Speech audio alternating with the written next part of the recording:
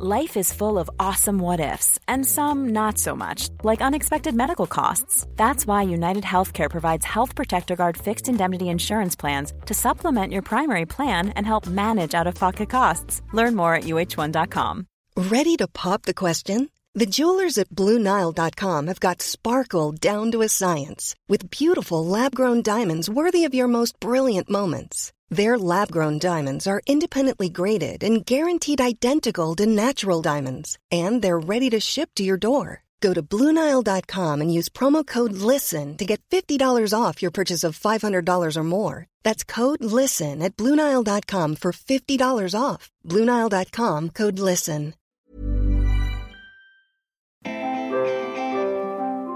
Hi, I'm Helen Tupper. And I'm Sarah Ellis. And you're listening to the Squiggly Careers podcast, where each week we talk about a different topic to do with work and discuss practical ideas and actions to help you find your way through your squiggly world. And before we get on to this week's topic, I just wanted to mention a brilliant newsletter that has come out this week from one of our friends, Bruce Daisley. He's not paying us to say this or anything. It just is brilliant. And over the last couple of weeks, lots of people have been talking to us about how we return to offices, if we return to offices, what that hybrid way of working is going to look and feel like. We're definitely not the experts in this area, but Bruce is, and he's put together all of his knowledge and insights into his Make Work Better newsletter, which this week is a 10-stage guide to planning, returning to some sort of normality. I think we're all craving in some way, shape or form. And he talks about things like experiments rather than decision making. There's loads of stats, facts, there's loads of examples from other organisations and what they're all doing. We'll put a link in the podcast notes to it, or you can just follow Bruce on LinkedIn and then you'll get access to his newsletter that way. But if that's something that is a hot topic for you and your organisation right now, maybe it's something you're really interested to read, or perhaps it's something that you could share internally. So we thought we'd just mention it because it's just one of those things that I think will be a really useful go-to resource for the next couple of months, if not the rest of the year, to be honest. Yeah, I feel like we're going to be in phasing, lots of return phasing. Yeah. So yeah, save it to your favourites for when it's right for you. So today we're going to be talking about feedback. And I'm sure we've covered this before. We have covered this before in episode 19, almost 3 years ago. And last night I re-listened to it, Sarah. Oh yeah, how bad was it? So the start was a bit clunky, lacked a bit of personality. But then actually some really good tips in there. It sounded more like us. I was like, oh, even 3 years ago it sounded like us. Though I did say, I thought, you would like slap my hand every time you heard me say it. What do you think is the cringeworthy corporate phrase that I said 5 times? About feedback, about how you deliver feedback. There was one word that I used like 5 times. Oh, I don't know. I was working at Microsoft at the time, so I think that was probably like communication context was that it was slightly more on the corporate vibes. Oh, I don't know. I can't guess. Go on. Landing feedback 5 times, Sarah. Oh, Helen. I hope you feel bad about yourself. I did feel horrendous about myself. And then I recognised how much I've grown. Oh. That's probably a good example of how not to give feedback. I'm like, I hope you're feeling bad. Yeah, Sarah is my critical feedback friend. And by the way, on the how much I've grown, I probably could listen to an episode 2 weeks ago and I'd probably say land still, but it was pretty bad. So today we are going back to feedback, but instead of kind of just general ideas for kind of how to do feedback, we wanted to really focus on some feedback challenges. It's probably useful to start with a definition of feedback, I think. So the definition that we often use in workshops on feedback is information to help you improve. It should really feel like a conversation, not a confrontation, though I think often it's not even a confrontation, it's just something that we ignore or avoid. And actually, Stephen Covey's got a really great quote on empathy, which I think really links to this idea of the intent through which we kind of give this information. And he says that when you show deep empathy towards others, their defensive energy goes down and positive energy replaces it. And that's when we get more creative in solving problems. So in this episode, we thought we would focus on 4 common feedback challenges and how to fix them, or to make some progress towards fixing them. And those 4 challenges are The first one, how to get more constructive feedback, so how to receive more challenging feedback. The second one is getting feedback from your peers. The third one is giving feedback to your manager. And then the fourth one is giving and getting feedback when you're working virtually. So we are properly taking on the knotty problems of feedback, I think, today. In 20 minutes. Yeah. What a challenge. Well, we'll start with the first one because we did the survey on Instagram about kind of what people were most struggling with. And it was this one about getting more constructive feedback. The real reason this is a challenge is that people just aren't getting as much constructive feedback as they want. There's a survey done by Harvard Business Review, which we will link to. And in that, it said that 57% of people prefer corrective feedback. So that kind of even better if feedback versus praise or recognition. And we asked our community on Instagram, and it was really similar findings. I said, would you rather get more strengths-based feedback at the moment or more, I think I called it developmental feedback or more even better if feedback? And we had a really similar percentage of people, 62% of people just wanted more and more of this kind of more constructive or challenging feedback. So I think the really big question becomes, well, why are we not getting, if the vast majority of people want to get more constructive feedback, why aren't we? And the big barrier seems to be that people tend to avoid giving it. So we all want more of it, but we're all avoiding giving it to each other. It's so like a real catch-22, isn't it? It's really the constructive feedback catch-22. I mean, it's not that snappy a statement, but hopefully we all get it. So I think part of the thing that we can do to help ourselves get more constructive feedback is also to start giving more constructive feedback, because you've got to sort of practice giving it if you want to receive it. But appreciate that's probably not what everyone wants to hear, because if everyone's starting point is I want more, Helen and Sarah, don't just tell me to give more. That is true, but what can you do to get more constructive feedback? I think I read this. It was a tip from Adam Grant, which I thought was really, really good. He was asking for some constructive feedback. And one of the things that he was noticing, so he's a very successful academic lecturer, thought leader. And one of the things that he was noticing was that people were really reluctant to give him honest, constructive feedback. Maybe they thought that, they admired him, so they didn't want to give him that feedback, or they didn't know how he would take it. But he had definitely had this gap in the feedback that he wanted to get. And so what he said was when anyone sort of gave him slightly vague feedback on an area he wanted to improve in, he would give them a scale, and he would say, on a scale of 1 to 10, how effectively do you think I presented that seminar, or how compelling was that article that I'd just written? And no one will ever give 10. Even if they would have given you some strengths-based feedback before, they'll probably give you like a 7 or an 8, something like that. And what that meant he could do is say, thank you, really appreciate that. If it was to get to like 9 or 10, or just to move up by 1 or 2 points, what would it take to do that? And he said that giving someone this like frame or a scale just helps them to get just a little bit more specific and a little bit more constructive in their feedback. I think people feel, we've seen that before, people like a scale. It makes a hard conversation that little bit easier. I also wonder whether, and this is potentially a bit controversial, but given how hard it is to give constructive feedback and more kind of developmental feedback, when people start to practice this more, and if you do see people kind of giving this a go, we haven't had that much practice. We know that people are not doing it very often. And so sometimes it might not be given to you in a brilliant way. It might not be like the perfectly constructed sentence or the kind of the ideal way of delivering that feedback. And perhaps we need to give people a bit of leeway to start practicing this. So it might not be absolutely brilliant in terms of how you've got that feedback, but remembering to say thank you to somebody, because it is a hard thing to do, and then asking a few more follow-up questions so that that person knows that you really appreciate someone taking the time to do something for you. That is hard, and I think that is a tricky thing to do. There's a tipping point, isn't there, of like, I don't think we want people to give feedback in a way that is hurtful or personal or all those things, which is not what feedback is for. It's not information to help you improve, if we go back to the intent for why we give that feedback. But I think maybe just giving people a bit of license to practice this a bit more would be a good thing.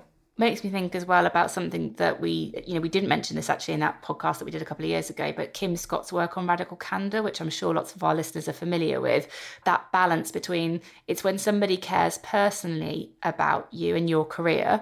So they've got to know what it is that you care about and what you want to kind of develop in. But also when they have the ability to challenge you directly, that's sort of like the sweet spot there. I think making sure that you are giving something to care about. I might say to Sarah, one of the things that was really important to me this year is becoming a better storyteller. Like I've given her that thing to sort of connect with me on, but then knowing as well that she has the ability to give me that kind of clear is kind feedback, that direct feedback. That balance is where we're going to get the radical candor that Kim Scott talks about. So let's move on to the second challenge, which is getting feedback from your peers. So peers are just people that you probably similar-ish sort of level in an organisation, people you work with frequently. And I always think this is probably the most underappreciated, undervalued source of feedback that we have available to us. We often don't get very much feedback from peers because we still are perhaps anchored to this idea of, oh no, feedback comes from more senior people. It's more of a hierarchical thing. And maybe also it feels a bit awkward to ask. If you're working with someone a lot, maybe you're friends with them, or, you get on really well, maybe it just feels a bit weird. But I think it's a really big opportunity because these people see you the most. They probably experience your ways of working the most. They probably see you at your best and at your worst, which is helpful. Hence why I always think, these people are actually so important to your ability to keep improving and keep getting better. So what can we do to get more feedback from our peers? One of the things that we talk about is 3 R's, regular, routine, and real time as principles for feedback. So how can you give feedback regularly, as often as possible? Routine is sort of how do you make it a habit and just sort of how you work rather than something separate or disconnected from your day job. And real time, obviously you can't quite give feedback in real time because that wouldn't quite work, but as close to the moment of something happening as possible. So I think particularly for peers, because these are people you work with all of the time, think about what would it take to apply those principles to giving and getting feedback to each other. And one of the things that we find often works really well is framing and focusing your feedback. So rather than just all saying, we're all just going to give and get a bit more feedback from each other because we can see that might be useful, you go a step further than that.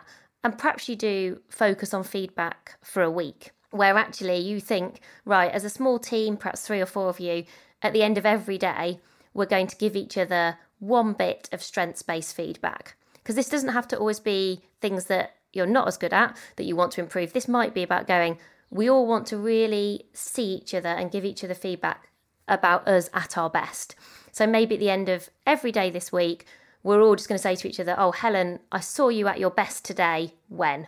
What was like you at your best on Monday? What was you at your best on Tuesday? And you could just do that for 1 week with each other as a small team.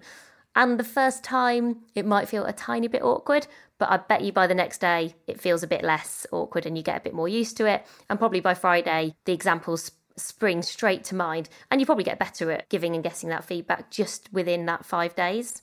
I think as well, once we've got into a much better habit, I think, of giving each other feedback quickly, like at the end of a day, or even at the end of the meeting, when we spot something that's gone really well, we're like, you were really good in that because, or that didn't feel quite like us at our best. I think Sarah and I often come as like a little buddy, or we will often say, that thing wasn't as clear, but we do it so frequently that any emotion around it gets really reduced because it's all about that improvement. And so I was thinking, actually, when we're recording this podcast, it never always goes completely seamlessly, everybody. There's some sort of chat that gets cut out. Who knew? Who knew? But earlier when we were recording this podcast, I was losing my way on a bit of a point, a bit of a research, and I was just trying to gather my thoughts. And so one bit of small feedback that I could give Sarah was that actually when I was trying to gather my thoughts, Sarah was just really quiet. She didn't try to interrupt and give me suggestions. She gave me like the mental space for me to collect my thoughts. And that was a really helpful way of helping me to get clarity and be able to move on with the recording.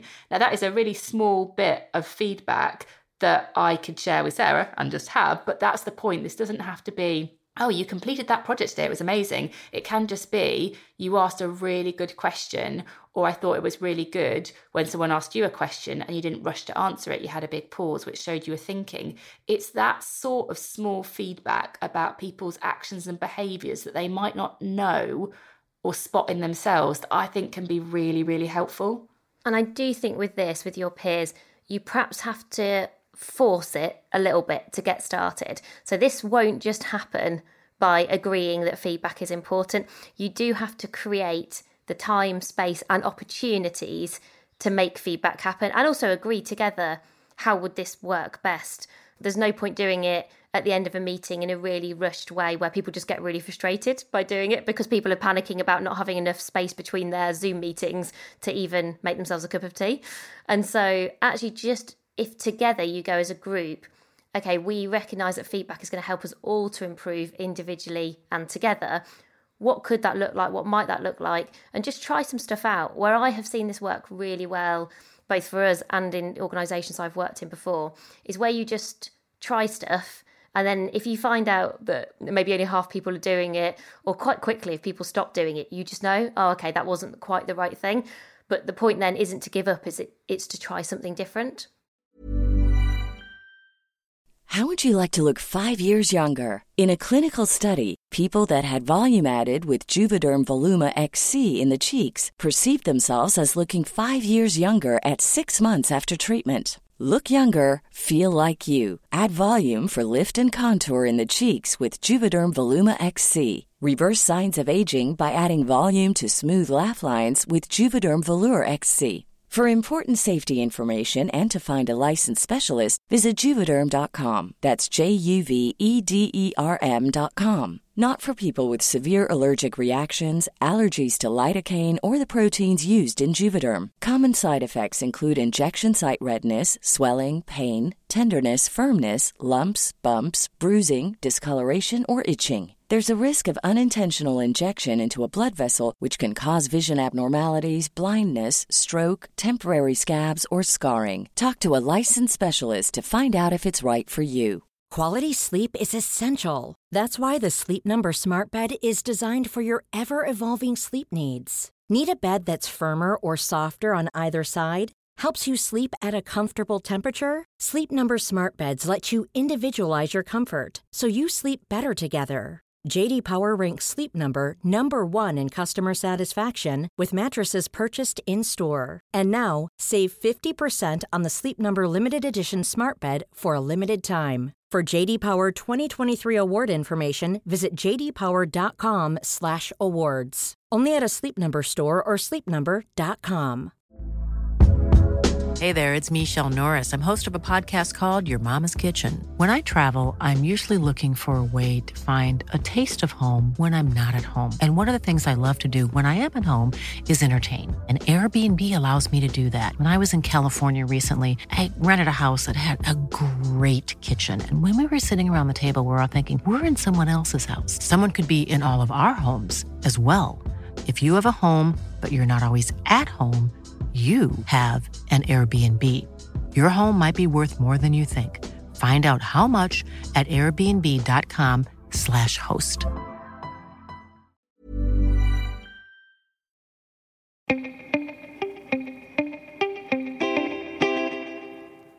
So the third challenge, which I think is a really hard one, is giving feedback to your manager. So when we say here, what's the issue? I think the issue is relatively obvious. It's pretty hard to give feedback upwards to somebody who, might be deciding on things like your performance reviews, who has a lot of influence and impact on your job and your career. And I think in particular, if it's not something that you see happening elsewhere, and, if your manager isn't proactively asking for feedback, it's a big deal, isn't it, to go, I'm going to decide, I've not been asked for it, I am going to decide to give the person I work for feedback about what they're doing well, where they might want to improve. You might not know how the person is going to receive that feedback. Obviously, a lot of this, I think, depends on the quality of the relationship you have with your manager. I've had managers I've worked for where I think this would have felt almost impossible. And I've had other managers I've worked for where actually this would have felt maybe still hard at times, but much more doable. So I think the solution here is firstly to remember that you can give your manager positive feedback as well as constructive, maybe improvement feedback. Sometimes we default straight to, why are they annoying me? How could they get better? But I think, remember, it can be quite lonely in senior positions, and sometimes those people get very little positive reinforcement and feedback. And we all need that in our lives. So this is more than just positive praise. This is more than just saying, oh, thanks, Helen. I just felt like you've been really supportive this week. Okay, well, tell Helen how. Like, how did she really support me? What was it that I kind of really appreciated? So I think just don't forget to do that. If you've got more difficult feedback to deliver, I think about how this can be a conversation, not a confrontation. And there's an acronym which spells COIN, which is useful, particularly I think in preparing for conversations, because conversations are never linear. But I think just to make sure you've got clarity of what you're trying to say, this can be useful. And COIN stands for context, observation, impact, and next steps. So this is essentially going, so what's the context? So kind of what's happening? So maybe it's you're talking about in regular meetings that we have. What's the observation? So what are you observing happening? What behaviours can you see? In our regular team meetings, that's the context. I've noticed that you interrupt me quite frequently. That's the observation. Impact, how does that make you feel? When you interrupt me, it makes me feel that perhaps my opinion isn't valid or useful, or perhaps I don't even need to be in that meeting. And then next steps is sort of often more about going, well, then what might we together agree to do differently? But I think often before you've got to those next steps, you're starting to also ask questions of your manager. So I think sometimes we do make assumptions that our experiences are the same as everybody else's, because we go, well, this is my experience, so everyone must be thinking and feeling the same thing as me. And I might have had that exact conversation that I just gave the example of there. So say I was saying that to Helen, and then Helen might say to me, oh gosh, I didn't even realise I was doing that. So it was an unconscious behaviour. And someone might just apologise and say, oh, I'll try harder not to do that in the future. And, let me know if I am. Someone might say, oh, sorry, when I was doing that, I thought I was supporting you. So the impact of their behaviour, they thought it was a positive thing, but you'd experienced it in a negative way. So I think you've got to, as part of these conversations, just ask loads of questions and also think about what you can do as well as what your manager can do. I think the closest I've ever got to having really effective conversations in this area has also been about taking accountability and ownership myself to say, well, I've been considering this and I was wondering about maybe trying out doing something different, or I would often suggest some actions that I might do and then almost try and prompt my manager to say, oh, and then is there any other ideas you've got? And that way as well, I think it's maybe a safer way to figure out where your manager is, how they respond, especially if you're kind of not sure. So hopefully that helps just to kind of get you started with that, but it's not easy. There are two other small things that I have done in the past when I've been in a situation that I think have helped me. The first has been work out what your manager cares about. My normal starting point here is values, but it doesn't have to be values. You might just have an awareness of some of the things that they care about. It might be they care about their profile or their relationships. I had one manager that really cared about health, was really just into health. And so the way that I could give feedback was if I hooked it back to health, they cared about it more. So let's say that manager was piling on quite a lot of pressure onto the team and the team were working an awful lot of hours and I thought they were getting quite stressed and stretched. If I could give them some feedback that linked back to, I know one of the things that you really care about is team health and how everyone is at the moment. One of the things which is context really, one of the things that I've observed is that the increased workload is affecting team health. And I think the impact on that is they're becoming quite tired, quite disengaged, having fewer good ideas. I wanted to talk to you about what your thoughts are on that and what we could do differently. The starting point being around the thing they care about almost got them to listen in from the very, very start, because they want more of that stuff. So maybe what they care about is also a good way to think about the context setting at the beginning. And then the other thing would be, if you are really nervous about it and you've got a peer that you trust, maybe go and talk to them about, have they ever given this person feedback before? And if they had, what worked and how did the person respond? Or just have they got any tips? Because they will know this context. Even if they've not given that person feedback before, they might just have some, ideas and advice for how to do it in a way that could work for you, rather than you feel like you're going it alone. And at the very least, they'll give you some support and they know your context, so that will be quite helpful. And actually, one really nice thing that you did there, Helen, just listening to that example you gave, is in the language that you use, the kind of the words that you choose, you said we rather than you. So, this could feel like I'm blaming my manager and this is you and your fault. Whereas actually you said, oh, well, what could we do? And again, I think if you can make this a shared accountability, and that just shows again that you're also prepared to do something about this, rather than this just, basically feeling like you're going, well, you're doing this wrong, and what are you going to do about this? Which I just think, A, is an incredibly difficult conversation to have well, and it's probably never going to be very constructive. So our final challenge is about how to give and get the feedback that you need when you're working virtually. And if I think about what's the issue here, well, some of it I've seen in research, feedback has decreased when we're working virtually, partly because there's fewer informal moments for feedback, but also because we've ended up in this scenario where a lot of people are in back-to-back Zoom meetings and we just haven't got as many pauses in our day for some of those conversations that we might have had. So there's definitely something about the setup of an average working virtual week, which might be slightly working against us in terms of feedback.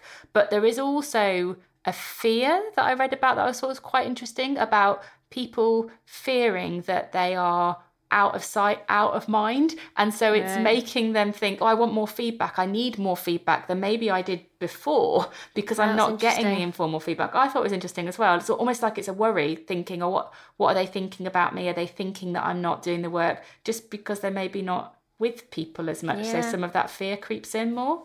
So let's think about some solutions then for how we can maybe fix the feedback and try and resolve the fears that we might be having. I think, interestingly, it is worth thinking about some assumptions and challenging them a little bit about feedback done virtually.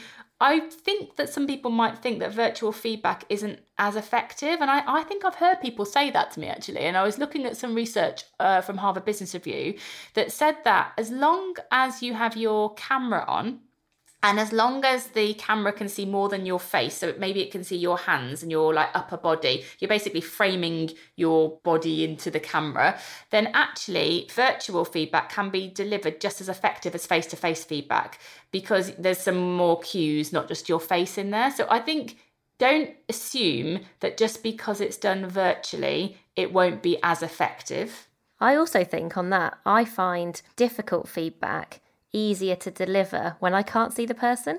Interestingly, I'm just thinking about when I have to give you difficult feedback. I think actually if I, the whole seeing yourself reflected virtually as well, and it's quite intense, isn't it? Because you can't, I've seen some people talk about this. If you're in a room, you don't make eye contact the whole time. You're sitting in a different way. You've kind of got more space. Whereas I think it just feels really intense. Whereas actually, if I was in a phone conversation, I think you can just pause a bit more. I suspect this is personal preference and down to different ways of communicating. And I can see why face-to-face would really matter. But at times, I just find it's so full on. I think it might make it even more difficult for me.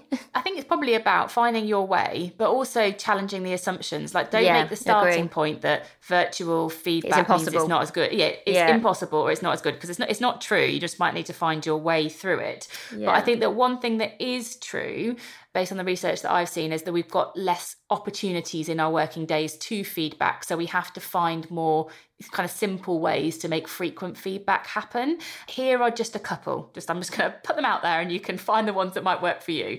So something we've mentioned before, a win of the week, a team sharing one thing that's gone well that week, and almost me kind of doing that for Sarah. So Sarah, what do I think a win of the week has been that I've seen for you this week? It could be a way that you could give someone else feedback. So I might say, oh, I thought it was a real win this week, Sarah, when you presented to the team and you got everybody really, really energized and excited about the project. And so creating those moments where people can give each other kind of positive strengths-based feedback, small thing. Running lessons learned sessions. So I always actually used to do this in person with teams, but you could translate this really easily to a virtual thing. So you could do a lessons learned session after a project has finished, for example, or something has launched, and you could make that really interactive using a tool like Miro and Mural. So that could be, you take a project and you kind of go, what worked well, what would be even better if, and you can do that on individual contribution. And sometimes even using little breakout groups. So let's say you've got 12 people in your Zoom or in your Microsoft Teams. Actually going off into smaller breakout conversations could be a way that you could dive a bit deeper into some of that virtual feedback, so you get a bit more information. If it's information that helps you improve, more information better. I've seen examples of having Teams or Slack chat rooms where people can do at the end of every week, they can kind of give each other feedback in those. And also just having regularly, remember Sarah mentioned earlier about the 3 R's and one of them was about routine. Creating feedback moments in every meeting is also a way that you could just make this more frequent with each other as well. So we've talked about those 4 areas of feedback challenges: how to get more constructive feedback, getting feedback from your peers, giving feedback to your manager, and giving and getting feedback when you're working virtually. If you have any other ideas that have worked really well for you in your organisation or that you're experimenting with, please do let us know. We would love to learn from our community. You're all as smarter than probably we are. We're only 2 people. So if you've got things that you think would benefit everybody else, please do let us know. And probably Instagram is the best place to do that, where we're just at AmazingIf. Or you can always find us on LinkedIn and message us there.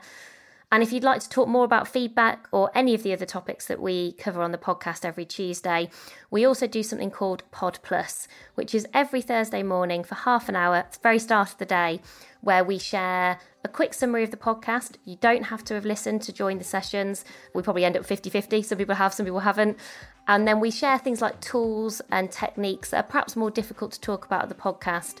And it's a bit of a deeper dive. And that is also an amazing learning community of just like-minded people who love to both develop themselves but also really supportive of others. So thank you very much for listening, everyone, and we'll be back with you next week. Take care. Thanks very much, everyone. Bye for now.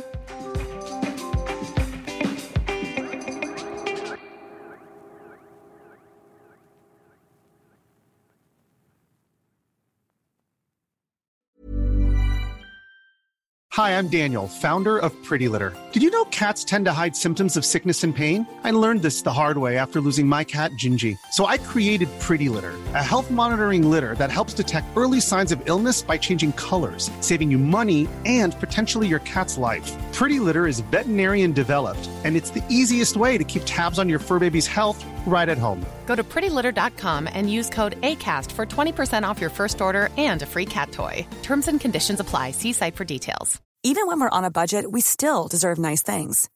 Quince is a place to scoop up stunning high-end goods for 50 to 80% less than similar brands. They have buttery soft cashmere sweaters starting at $50, luxurious Italian leather bags, and so much more. Plus, Quince only works with factories that use safe, ethical, and responsible manufacturing. Get the high-end goods you'll love without the high price tag with Quince. Go to quince.com/style for free shipping and 365-day returns.